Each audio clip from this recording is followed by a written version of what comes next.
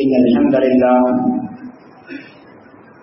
لله نحمده ونستعينه ونستغفره ونؤمن به ونتوكل عليه ونعوذ بالله من شرور أنفسنا ومن سيئات أعمالنا من يهده الله فلا مضل له ومن يضلل فلا هادي له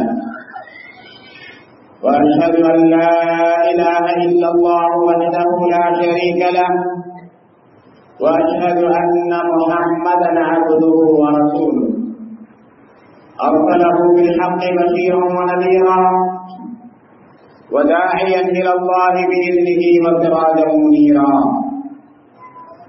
اللهم صل على محمد وعلى آل محمد كما صليت على إبراهيم وعلى آل إبراهيم إنك حميد مجيد اللهم بارك على محمد وعلى آل محمد كما باركت على إبراهيم وعلى آل إبراهيم إنك حميد مجيد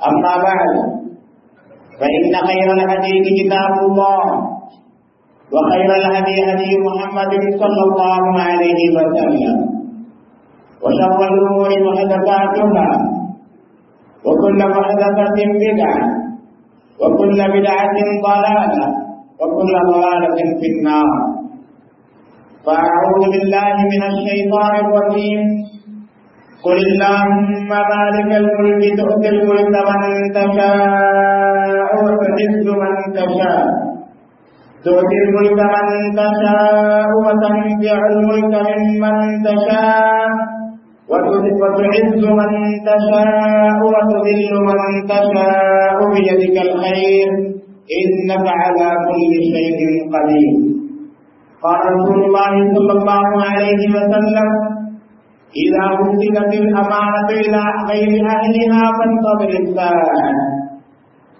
رب اشرح لي صدري ويسر لي أمري واحلل عقدة من لساني يفقهوا قولي அளவற்ற அருளாளனும் நிகரற்ற அன்புடையவனுமாகிய ஏக இறைவன் அல்லாஹ்வின் திருப்பெயரால் ஆரம்பம் செய்கின்றேன்.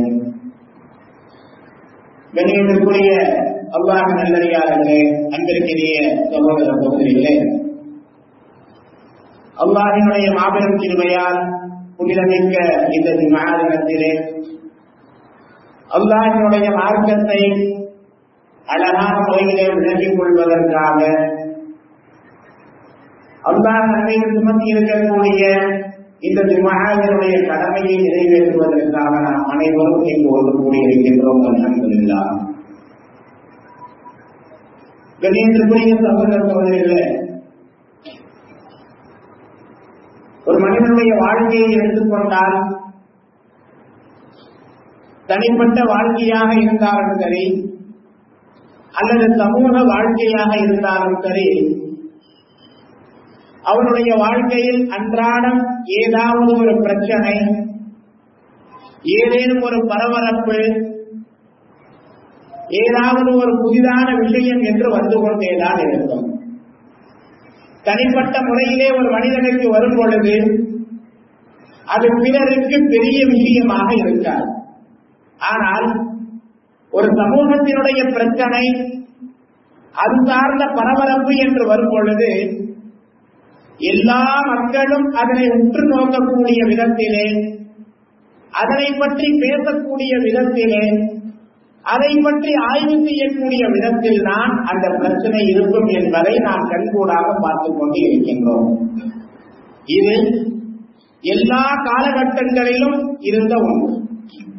அல்லாஹ்வின் தூதர் ஸல்லல்லாஹு அலைஹி வஸல்லம் அவர்களுடைய காலகட்டத்திலும் கூட சமூக பிரச்சனை என்று வரும் பொழுது அந்த நேரத்தில் மக்களுக்கு மத்தியிலே அது பரபரப்பாக பேசப்பட்டு சில நேரங்களிலே ஆச்சரியப்படக்கூடிய விதத்திலும் இருந்தது. அல்லாஹ்வின் தூதர் ஸல்லல்லாஹு அலைஹி வஸல்லம் அவர்கள் அல்லாஹ்வினுடைய மார்க்கத்தை மக்களுக்கு எடுத்துச் சொல்லும் பொழுது ஹபஷாவிற்கு சில சஹாபாக்கள் ஹிஜ்ரத் செய்து செல்லுகின்றார்கள். அங்கே இருக்கக்கூடியவர்களை வெளியேற்ற வேண்டும் என்பதற்காக இஸ்லாத்தை அந்த நேரத்தில் ஏற்றுக்கொள்ளாத அபூ சுஃபியானும் அவருடைய ஒரு தோழரும் அங்கே சென்று அங்கிருந்து அவர்களை வெளியேற்ற வேண்டும் என்று விரும்புகின்றார்கள். அந்த நேரத்தில் அங்கிருக்கக்கூடிய மன்னர் இஸ்லாமியர்களுக்கு சஹாபாக்களுக்கு சாதகமான தீர்ப்பு வழங்கி நீங்கள் இங்கே இருக்கலாம் என்று சொல்லும் பொழுது அவரிடத்திலே இவர்கள் அல்லாஹ்வின் தூதர் ஸல்லல்லாஹு அலைஹி வஸல்லம் அவர்களை பற்றியும் சஹாபாக்களை பற்றியும் தவறான முறையிலே பேசிய எந்த ஒன்றும் எடுபடவில்லை. எந்த அளவிற்கு என்று சொன்னால் இவர்கள் தங்களுக்குள்ளேயே பேசிக் கொள்கிறார்கள். அபூ சுஃபியானும் அவருடைய தோழரும் அபூ கபுஷாவினுடைய மகன் அல்லாஹ்வின் தூதர் ஸல்லல்லாஹு அலைஹி வஸல்லம் அவர்களுடைய வளர்ப்பு தந்தை, பால்குடியின் தந்தை, பால்குடி வழியாக வந்த தந்தையின் பெயர், அவருடைய பட்ட பெயர் அபூ கபுஷா என்பது. ஆக அவர்கள் பேசுகிறார்கள், அபூ கபுஷாவினுடைய மகனின் விஷயம் இப்பொழுது மிகப்பெரியதாக ஆகிவிட்டது, நாடு விட்டு நாடு வந்துவிட்டது, இங்கேயும் அவருக்கு நன்மதிப்பு கிடைத்து விட்டது என்று அல்லாஹ்வின் தூதர் ஸல்லல்லாஹு அலைஹி வஸல்லம் அவர்களை பற்றி, இந்த மார்க்கத்தை பற்றி அவர்கள் சொன்னதை பார்க்கிறோம். ஆக அந்த நேரத்திலும் இது பரபரப்பாக பார்க்கப்பட்ட ஒன்றுதான். இப்படி எல்லா காலகட்டங்களிலும் எடுத்துக்கொண்டால் சமூக பிரச்சனை என்று வரும் பொழுது அல்லது சமூகம் சார்ந்த ஒரு விஷயம் என்று வரும் பொழுது அது பரபரப்பாக பேசப்படும், பார்க்கப்படும். அப்படிப்பட்ட ஒரு நிலையை தான் இப்பொழுது நம்முடைய மாநிலமான தமிழகத்திலே நாம் பார்த்துக் கொண்டு இருக்கின்றோம். கடந்த 2-3 தினங்களாக நம்முடைய தமிழகத்தினுடைய நிலை, ஒவ்வொருவரும் அதை பற்றி அறியக்கூடிய ஆவல், ஒவ்வொருவரும் செய்திகளை படித்துக் கொண்டு தங்களுடைய நேரங்களை அதிலே அதிகமாக செலவழித்துக் கொண்டு அடுத்து என்ன நடக்கும் என்பதை பார்த்துக் கொண்டு வருகின்றோம். ஆக இதனை மார்க்க அடிப்படையிலே நாம் எப்படி எடுத்துக்கொள்ள வேண்டும்? ஒரு மூமினுடைய, ஒரு இஸ்லாமியனுடைய நிலைப்பாடு இப்படிப்பட்ட நேரங்களிலே எப்படி இருக்க வேண்டும் என்பதை மார்க்கம் எப்படி நமக்கு கற்றுத்தருகின்றது என்பதை இந்த நேரத்திலே விளங்கிக் கொள்வது அவசியம். ஏனென்று சொன்னால் இஸ்லாம் எந்த ஒரு விஷயமாக இருந்தாலும் அதிலே நமக்கு வழி காட்டாமல் இல்லை. ஒரு மனிதனுடைய சாதாரண பிரச்சனையிலிருந்து மிகப்பெரிய பிரச்சனை வரை நமக்கு வழிகாட்டுகின்றது. ஒருவர் எப்படி சிறுநீர் கழிக்க வேண்டும் என்பதையும் இஸ்லாம் சொல்லித் தருகின்றது. ஒருவர் எப்படி ஆட்சியை அமைக்க வேண்டும், எவ்வாறு ஆட்சி செய்ய வேண்டும் என்பதையும் இஸ்லாம் கற்றுத் தருகின்றது. ஆக எந்த ஒரு விஷயத்தையும் அல்லாஹ்வினுடைய இந்த மார்க்கம் நமக்கு விட்டு தரவில்லை, விட்டு வைக்கவில்லை. மாறாக அனைத்து விஷயங்களையும் நமக்கு கற்றுக் கொடுத்து விட்டது என்பதை நாம் அறிகின்றோம். முதலிலே ஆட்சி அதிகாரம் என்பது அல்லாஹ் யாருக்கு வழங்குகின்றான்? நல்லவர்களுக்கு ஆட்சியை கொடுப்பான், தீயவர்களுக்கு ஆட்சியை கொடுக்க மாட்டான். அல்லது தீயவர்களுக்கு ஆட்சியை கொடுப்பான், நல்லவர்களுக்கு ஆட்சியை கொடுக்க மாட்டான் என்பது இல்லை. ஆட்சி அதிகாரம் என்பது யாருடைய கையிலே இருக்கின்றது? அல்லாஹ்வுடைய கையிலே இருக்கின்றது. நேர்வழி என்பது அதுவும் அல்லாஹ்வுடைய கையில் தான் இருக்கின்றது. ஆனால் யாருக்கு அல்லாஹ் நேர்வழியை காட்டுவான், யாருக்கு அல்லாஹ் ஆட்சியை கொடுப்பான் என்று பார்க்கும் பொழுது குர்ஆன் நமக்கு இதனை தெளிவாக எடுத்து சொல்லுகின்றது. நேர்வழி என்பது இன்னக லா தஹ்தி மன் அஹ்பப்த வலாக்கின் அல்லாஹ் யஹ்தி மன் யஷா. நபியே, நிச்சயமாக நீ நாடியவருக்கெல்லாம் நேர்வழி கொடுக்க முடியாது, நீங்கள் அல்லாஹ்வினுடைய தூதர் தான். அப்படி இருந்தாலும் கூட இந்த நேர்வழி என்பது என்னுடைய கையிலே இருக்கின்றது. ஆக அல்லாஹ் யாருக்கு நாடுகின்றானோ அவர்களுக்கு தான் நேர்வழியை கொடுக்கின்றான். எப்படிப்பட்டவர்களுக்கு அல்லாஹ் நேர்வழியை நாடுவான்? குர்ஆனில் அல்லாஹ் கூறுகின்றான், அல்லாஹ் யாருக்கு நன்மையை நாடுகின்றானோ, யாருக்கு நேர்வழி காட்ட வேண்டும் என்று விரும்புகின்றானோ அவர்களுடைய உள்ளங்களை இஸ்லாத்திற்காக அல்லாஹ் திறந்து விடுகின்றான். ஆக அல்லாஹ்வினுடைய அருள், அல்லாஹ்வினுடைய கருணை யார் மீது இருக்கின்றதோ, யாருக்கு அல்லாஹ் நன்மையை நாடுகின்றானோ அவர்களுக்கு தான் நேர்வழியை கொடுப்பான் என்பதை குர்ஆனும் ஹதீஸும் நமக்கு தெரியப்படுத்துகின்றன. ஆனால் ஆட்சி அதிகாரம் என்பது இப்படிப்பட்டது அல்ல. மாறாக அல்லாஹ் யாருக்கு வேண்டுமானாலும் அதனை கொடுப்பான். ஆட்சி அதிகாரம் என்பது யாருக்கு வேண்டுமானாலும் அல்லாஹ் கொடுப்பான். 3வது அத்தியாயம் சூரத்து ஆல இம்ரானுடைய 26வது வசனத்திலே அல்லாஹ் கூறுகின்றான், குலில்லாஹும்ம நபியே கூறுவீராக, அல்லாஹும்ம யா அல்லாஹ் மாலிகல் முல்க் ஆட்சிகளுக்கெல்லாம் அதிபதியே, துத்தில் முல்க மன் தஷா நீ நாடுபவருக்கு ஆட்சி அதிகாரத்தை கொடுக்கின்றாய். வ தன்சிஉல் முல்க மிம்மன் தஷா நாடுபவரிடமிருந்து நீ ஆட்சி அதிகாரத்தை பறித்துக் கொள்கின்றாய். வ துஇஸ்ஸு மன் தஷா நாடியவருக்கு நீ நேரான வழியை காட்டு, நாடியவருக்கு நீ கண்ணியத்தை கொடுக்கின்றாய். வ துதில்லு மன் தஷா நீ நாடுபவரை இழிவுபடுத்துகின்றாய். பியதிகல் கைர் நன்மை எல்லாம் உன்னுடைய கையில் தான் இருக்கின்றது. இன்னக அலா குல்லி ஷைஇன் கதீர் நிச்சயமாக நீ அனைத்து பொருட்களின் மீதும் வல்லமை வாய்ந்தவனாக இருக்கின்றாய். ஆக ஆட்சி என்பதை நீ யாருக்கு கொடுக்கின்றாய்? நீ நாடுபவருக்கு கொடுக்கின்றாய். சுலைமான் அலைஹிஸ்ஸலாம் அவர்களுக்கும் அல்லாஹ் ஆட்சியை கொடுத்தான். ஃபிரௌனுக்கும் அல்லாஹ் ஆட்சியை கொடுத்தான். நபிகள் நாயகம் ஸல்லல்லாஹு அலைஹி வஸல்லம் அவர்களுக்கும் ஆட்சியை கொடுத்தான். ஹிரக்ல் என்ற மன்னனுக்கும் அல்லாஹ் ஆட்சியை கொடுத்தான். ரோம மற்றும் பாரசீக மன்னர்களுக்கும் அல்லாஹ் ஆட்சியை கொடுத்தான். இஸ்லாத்தை எதிர்த்தவர்களுக்கும் அல்லாஹ் ஆட்சியை கொடுத்தான். இஸ்லாத்தை ஆதரித்தவர்களுக்கும் அல்லாஹ் ஆட்சியை கொடுத்தான். நஜாஷி மன்னர் இஸ்லாமை ஆதரித்தால் அவருக்கும் அல்லாஹ் ஆட்சியை கொடுத்தான். இஸ்லாமின் வளர்ச்சிக்கு பிறகு அல்லாஹ்வின் தூதர் ஸல்லல்லாஹு அலைஹி வஸல்லம் அவர்களுக்கு பிறகு அல்லாஹ் நேர்வழி பெற்ற சஹாபாக்களுக்கு ஆட்சியை கொடுத்தான். அவர்களுக்கு பிறகு வந்த மக்களுக்கும் கொடுத்தான். பிற்காலத்திலே அல்லாஹ்வை நிராகரிக்கக்கூடிய மக்களும் ஆட்சியை கைப்பற்றினார்கள் என்பதை இஸ்லாமிய வரலாற்றில் நாம் பார்க்கின்றோம். ஆக ஒருவருக்கு அல்லாஹ் ஆட்சி அதிகாரத்தை கொடுத்தால் அவர் அல்லாஹ்வினுடைய ஓர்ப்பிற்கு உரியவர். யாருக்கு அல்லாஹ் ஆட்சி அதிகாரத்தை கொடுக்கவில்லையோ அவர் அல்லாஹ்வினுடைய ஓர்ப்பிற்கு உரியவர் அல்ல, அல்லாஹ்வினுடைய திருப்பொருத்தத்திற்கு ஏற்றவர் அல்ல என்று நாம் சொல்ல முடியாது. மாறாக அல்லாஹ்வை ஏற்றுக்கொண்டவர்கள் ஏற்றுக்கொள்ளாதவர்கள் யாராக இருந்தாலும் அல்லாஹ் யாருக்கு ஆட்சியை கொடுக்க வேண்டும் என்று விரும்புகின்றானோ அவர்களுக்கு ஆட்சியை கொடுக்கின்றான். ஆனால் ஆட்சி என்று வரும் பொழுது, ஒருவருக்கு பதவி என்று வரும் பொழுது, பொறுப்பு என்று வரும் பொழுது எப்படி நடந்து கொள்ள வேண்டும் என்பதையும் இஸ்லாம் நமக்கு கற்றுத் தருகின்றது. அல்லாஹ்வின் தூதர் ஸல்லல்லாஹு அலைஹி வஸல்லம் அவர்களிடத்திலே 2 மனிதர்கள் வருகின்றார்கள்.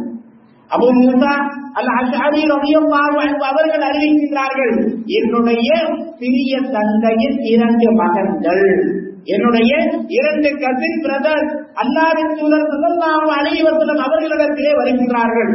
யார் சொல்லலாம், யார் யாரையோ எங்கெங்கோ கவர்னராக நீங்கள் போட்டு அனுப்புகின்றீர்கள், அவர்களுக்கு பொறுப்பை கொடுக்கின்றீர்கள், பதவிகளை கொடுக்கின்றீர்கள். நாங்களும் இஸ்லாத்திற்கு வந்தவர்கள் தானே, எங்களுக்கும் நீங்கள் பதவிகளை கொடுங்கள், எங்களையும் கவர்னராக அனுப்புங்கள் என்று அல்லாஹ்வின் தூதர் ஸல்லல்லாஹு அலைஹி வஸல்லம் அவர்களிடத்திலே அவர்கள் சொல்லும் பொழுது நபிகள் நாயகம் ஸல்லல்லாஹு அலைஹி வஸல்லம் அவர்கள் கூறுகின்றார்கள், யார் ஆட்சி அதிகாரத்தை கேட்டு பெறுகின்றாரோ அவர்களுக்கு நாம் பொறுப்புகளையும் பதவியையும் கொடுப்பது இல்லை.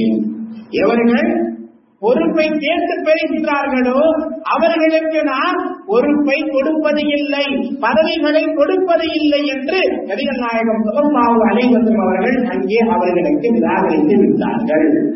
அது மட்டுமல்ல, நபிகள் நாயகம் ஸல்லல்லாஹு அலைஹி வஸல்லம் அவர்கள் இந்த பொறுப்பை பற்றியும் ஆட்சியை பற்றியும் அதிகாரத்தை பற்றியும் சொல்லும் பொழுது, யார் இதனை தேடி போகின்றாரோ அடைய வேண்டும் என்று விரும்புகின்றாரோ அல்லாஹ்வினுடைய உதவி அவருக்கு அங்கே இருக்காது.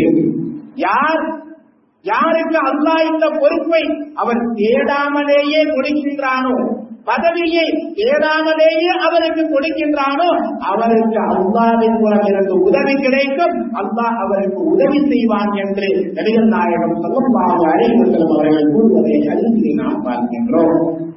அது இஸ்லாமிய அடிப்படையிலே பதவி என்பது, ஆட்சி அதிகாரம் என்பதை நாம் தேடி செல்லக்கூடிய ஒன்று அல்ல, மாறாக அல்லாஹ் நமக்கு வழங்கக்கூடிய ஒன்று என்பதை விளங்கிக் கொள்ள வேண்டும்.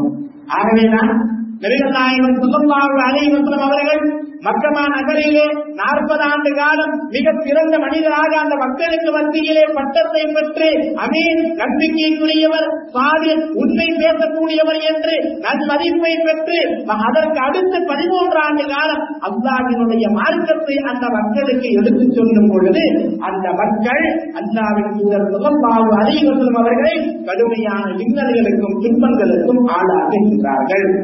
அந்த நேரத்திலே இந்த துன்பங்களில் இருந்து தப்பிப்பதற்கான ஒரு வழி நபி ஸல்லல்லாஹு அலைஹி வஸல்லம் அவர்களுக்கு கிடைக்கின்றது.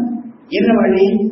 குறைஷியர்கள் பார்க்கிறார்கள், இத முஹம்மதை அடிக்கின்றோம், துன்புறுத்துகின்றோம், அவர்களுடைய தோழர்களை அடிக்கின்றோம், துன்புறுத்துகின்றோம், சிலரை கொலையும் செய்து விட்டோம்.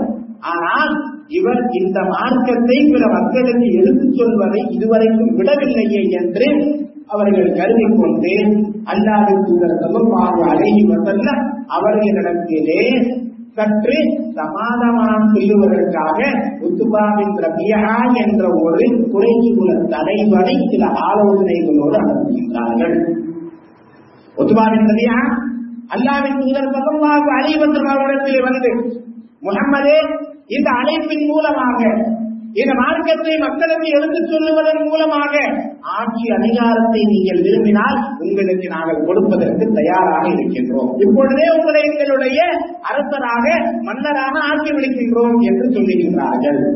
அதற்கடுத்து செல்வம் வேண்டுமா அல்லது உயர்ந்த உயர்ந்த அழகிய பெண் வேண்டுமா என்றெல்லாம் கேட்கின்றார்கள். நபிகள் நாயகம் ஸல்லல்லாஹு அலைஹி வஸல்லம் அவர்களுடைய நோக்கம் வெறுமனே ஆட்சியை பிடிப்பது என்று இருந்தால், அல்லாஹ்வின் தூதர் ஸல்லல்லாஹு அலைஹி வஸல்லம் அவர்கள் ஆட்சியை தேடி செல்லக்கூடியவர்களாக இருந்தால், இப்படி ஒரு ஆப்பர்ச்சுனிட்டி அவர்களுக்கு கிடைக்கும் பொழுது, வாய்ப்பு கிடைக்கும் பொழுது உடனடியாக அதனை பயன்படுத்தி அதன் மூலமாக தன்னுடைய செல்வாக்கை நிலைநிறுத்த வேண்டும் என்று அவர்கள் விரும்பியிருப்பார்கள், செய்திருப்பார்கள். ஆனால் அங்கே நபிகள் நாயகம் ஸல்லல்லாஹு அலைஹி வஸல்லம் அவர்கள் நிராகரிக்கின்றார்கள். காரணம் என்ன?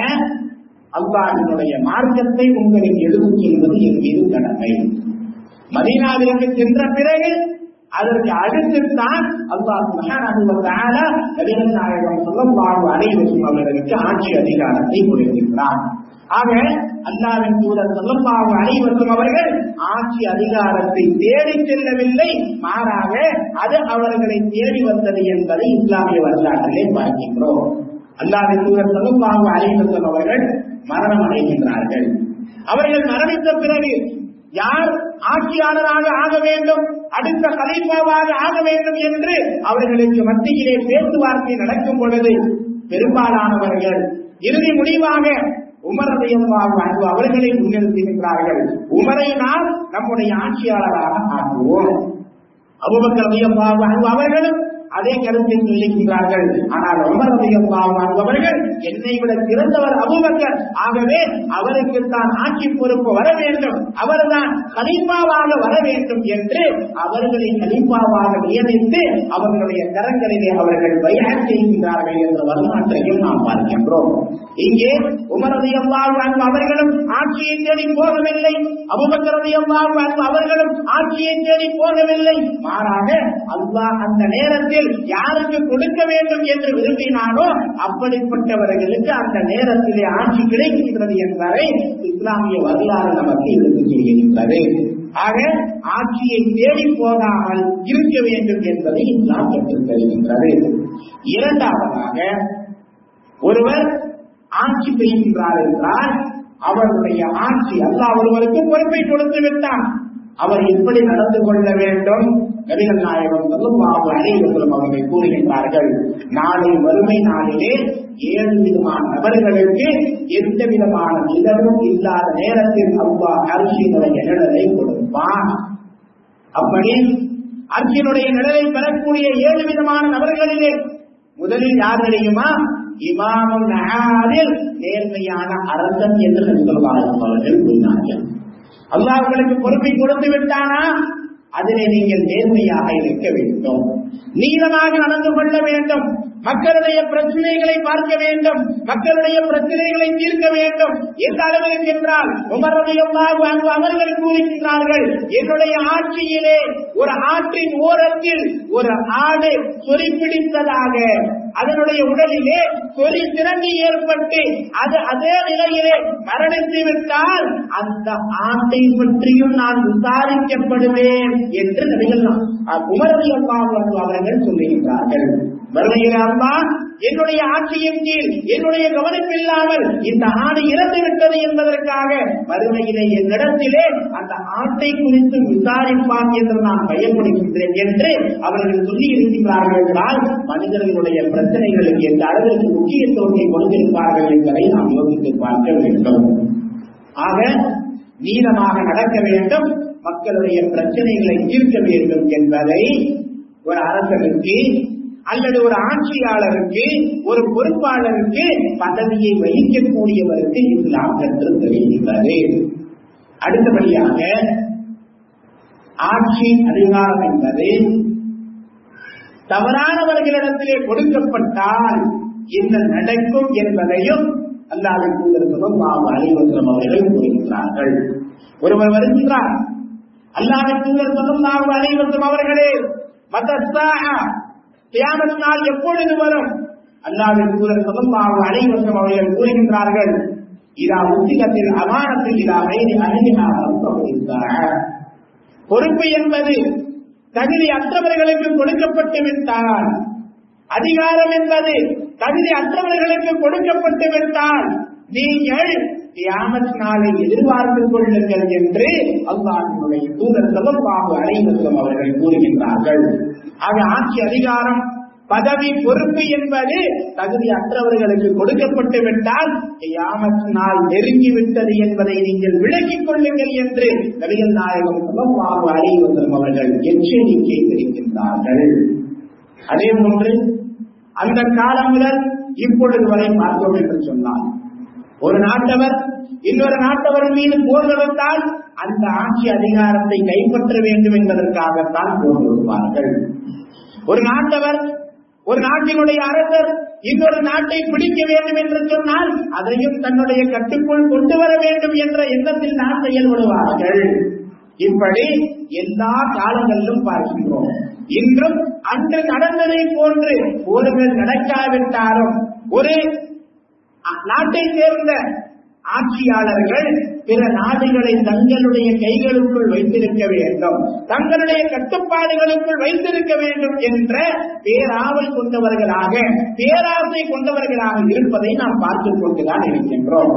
ஆனால் இஸ்லாமிய வரலாற்றை எடுத்துக்கொண்டால் அல்லாஹ்வின் தூதர் ஸல்லல்லாஹு அலைஹி வஸல்லம் அவர்களையும் சஹாபாக்களையும் எடுத்துக்கொண்டோம் என்று சொன்னால் அல்லாஹ்வின் தூதர் ஸல்லல்லாஹு அலைஹி வஸல்லம் அவர்களும் சரி சஹாபாக்களும் சரி ஒரு நாட்டை தங்களுடைய பகுதிக்குள் கொண்டு வர வேண்டும், அங்கே நம்முடைய ஆட்சி அதிகாரத்தை செலுத்த வேண்டும் என்பதற்காக எந்த ஒரு நாட்டின் மீதும் படையெடுத்ததும் இல்லை, அவர்கள் அந்த நாட்டிற்கு சென்றதும் இல்லை.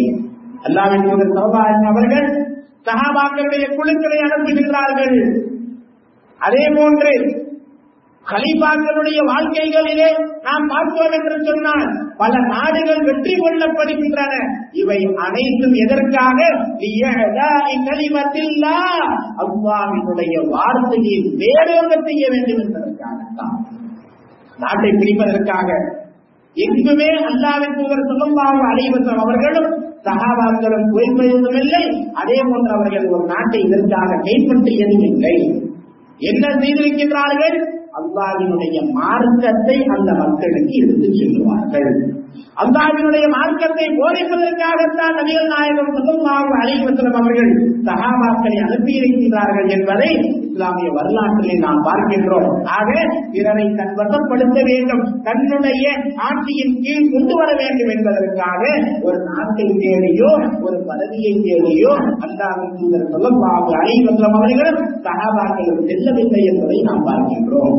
ஆக பிறர் மீது எந்த விதமான அநீதமும் இழைத்துவிடக் கூடாது, பிறருடைய உரிமைகளை பறித்துவிடக் கூடாது, பிறருடைய செல்வத்தை அபகரித்துவிடக் கூடாது. உயிர்களுக்கும் உடைமைகளுக்கும் அவர்களுடைய இருப்பிடங்களுக்கும் அவர்களுடைய கண்ணியத்திற்கும் உத்திரவாதத்தை வழங்க வேண்டும் என்று இஸ்லாம் சொல்லித் தருவதை நாம் அல்லாஹ்வின் தூதர் ஸல்லல்லாஹு அலைஹி வஸல்லம் அவர்களுடைய இறுதி ஹஜ்ஜினுடைய இறுதி பேருரையிலே நாம் பார்க்கின்றோம். அது இப்படித்தான் ஆட்சி அதிகாரம் என்பது அல்லாஹ் நாடுபவர்களுக்கு கொடுக்கின்றான். அதனை தேடி செல்லக்கூடாது. அப்படி கிடைத்துவிட்டால் நீளமாக நடந்து கொள்ள வேண்டும் என்பதை இஸ்லாம் கற்றுத்தருவதை நாம் பார்க்கின்றோம். இந்த நேரத்திலே இதற்காக போட்டிகள் ஏற்படும் பொழுது இஸ்லாமியர்களாகிய நாம் என்ன செய்ய வேண்டும்? நம்முடைய நிலைப்பாடு எப்படி இருக்க வேண்டும்? இன்றைய ஆட்சி அதிகாரத்தையும் ஆட்சியாளர்களை எடுத்துக்கொண்டோம் என்று சொன்னால் அதிலே நல்லவர்களும் இருக்கின்றார்கள், தீயவர்களும் இருக்கின்றார்கள். இப்படிப்பட்ட சூழலிலே நாம் அல்லாஹ்விடத்திலே பிரார்த்தனை செய்ய வேண்டும். அல்லாஹ்விடத்திலே துஆ செய்ய வேண்டும். என்ன துஆவை செய்ய வேண்டும்? யா அல்லாஹ், எவர்கள் மக்களுக்கு நன்மையை செய்வார்களோ, நல்லதை செய்வார்களோ, மக்களுக்கு பயனுள்ளவர்களாக இருப்பார்களோ, எவர்கள் இஸ்லாமியர்களுக்கு பயனுள்ளவர்களாக இருப்பார்களோ, நன்மையை செய்வார்களோ, அப்படிப்பட்டவர்களை எங்கள் மீது ஆட்சியாளர்களாக நீ அமர்த்துவாயாக. எவர்கள் மனிதர்களின் மீது, எல்லா மனிதர்களின் மீதும், குறிப்பாக இஸ்லாமியர்களின் மீதும் அநீதம் இழைப்பார்களோ, எவர்கள் மக்களின் மீது சுமைகளை போடுவார்களோ, அப்படிப்பட்டவர்களை எங்களுக்கு நீ ஆட்சியாளர்களாக கொடுத்து விடாதே, அப்படிப்பட்டவர்களை நீ அமர்த்தி விடாதே என்று அல்லாஹ்விடத்திலே நாம் துஆ செய்ய வேண்டும். சகோதரர் சொல்கிறேன். ஆக ஒரு இஸ்லாமியனுடைய நிலைப்பாடு என்பது குர்ஆன் மற்றும் ஹதீஸுடைய ஒளியிலே ஒரு ஆட்சி என்று இருந்தால் அது அல்லாஹ்விற்கும் அவனுடைய தூதருக்கும் கட்டுப்பட்டு நீதமான முறையிலே நல்ல முறையிலே நடக்கக்கூடிய ஆட்சியாக இருக்க வேண்டும். அப்படிப்பட்ட நீதமானவர்கள், நல்லவர்கள் ஆட்சியாளர்களாக வர வேண்டும் என்று அல்லாஹ்விடத்திலே பிரார்த்தனை செய்ய வேண்டும். இல்லை என்று சொன்னால் குறைந்தபட்சம் அதிகமாக நஷ்டத்தை ஏற்படுத்தாமல், குறைந்த அளவு நஷ்டம் ஏற்பட்டாலும் அதிக அளவிலே மக்களுக்கு நஷ்டத்தை ஏற்படுத்தாதவர்களை நமக்கு அல்லாஹ் ஆட்சியாளராக அமர்த்த வேண்டும் என்று அல்லாஹ்விடத்திலே பிரார்த்தனை செய்ய வேண்டும். இந்த நேரத்தில் நம்முடைய பிரார்த்தனையை தவிர வேறு எதுவும் இல்லை. ஏனென்று சொன்னால் எல்லா மக்களுக்கும் நன்மையை செய்ய வேண்டும். மக்கள் அமைதியான வாழ்க்கை வாழ வேண்டும். மக்களுடைய வாழ்க்கை சுபிட்சமாக இருக்க வேண்டும். அவர்களுடைய பொருளாதாரம் மேம்பட வேண்டும். அவர்களுடைய வாழ்க்கை இன்பமாக இருக்க வேண்டும் என்று சொன்னால் ஆட்சியாளர்கள் நல்ல முறையில் இருக்க வேண்டும். ஆட்சியாளர்களுக்கு மத்தியிலேயே சண்டை சச்சரவுகள் இருந்தது என்று சொன்னால் மக்களுடைய வாழ்வாதாரம், மக்களுடைய வாழ்வின் நிம்மதி நிச்சயமாக பாதிக்கப்படும் என்பதிலே எந்த விதமான சந்தேகமும் இல்லை. ஆகவே அல்லாஹ்விடத்திலே நாம் பிரார்த்தனையை தவிர இந்த நேரத்தில் வேறு எதுவும் நமக்கு செய்வதற்கு இல்லை என்பதை விளங்கிக் கொண்டோம் என்று சொன்னால் நிச்சயமாக அல்லாஹ் நமக்கு எப்படிப்பட்டவர்களை ஆட்சியாளர்களாக கொடுக்க வேண்டும் என்று விரும்புகின்றாரோ அப்படிப்பட்டவர்களை ஆட்சியாளர்களாக வழங்குவான். அப்படிப்பட்டவர்களை அல்லாஹ் ஆட்சியாளர்களாக அமர்த்துவான். இப்படிப்பட்ட ஆட்சியாளர்களுக்கு நேரான வழி கிடைக்க வேண்டும் என்றும் அல்லாஹ்விடத்திலே நாம் பிரார்த்தனை செய்ய வேண்டும். அல்லாஹ் சுப்ஹானஹு வ தஆலா நம் அனைவருக்கும் மக்களுக்கு பயன் தரக்கூடிய, மக்களுக்கு நன்மைகளை செய்யக்கூடிய ஆட்சியாளர்களை நமக்கு தந்தருவானாக. அல்லாஹ் யாரை நமக்கு ஆட்சியாளர்களாக ஆக்குகின்றாரோ அவர்களுக்கு அல்லாஹ் நேரான வழியை தந்தருவானாக. அல்லாஹ் நம் அனைவருக்கும் இம்மை வறுமையினுடைய வெற்றியை தந்தருவானாக. ஆமீன். இன்னல்லாஹ بارك الله لنا ولكم في القرآن العظيم ونفعني وإياكم بالآيات والذكر الحكيم إنه تعالى جواد كريم وذو رؤوف حليم.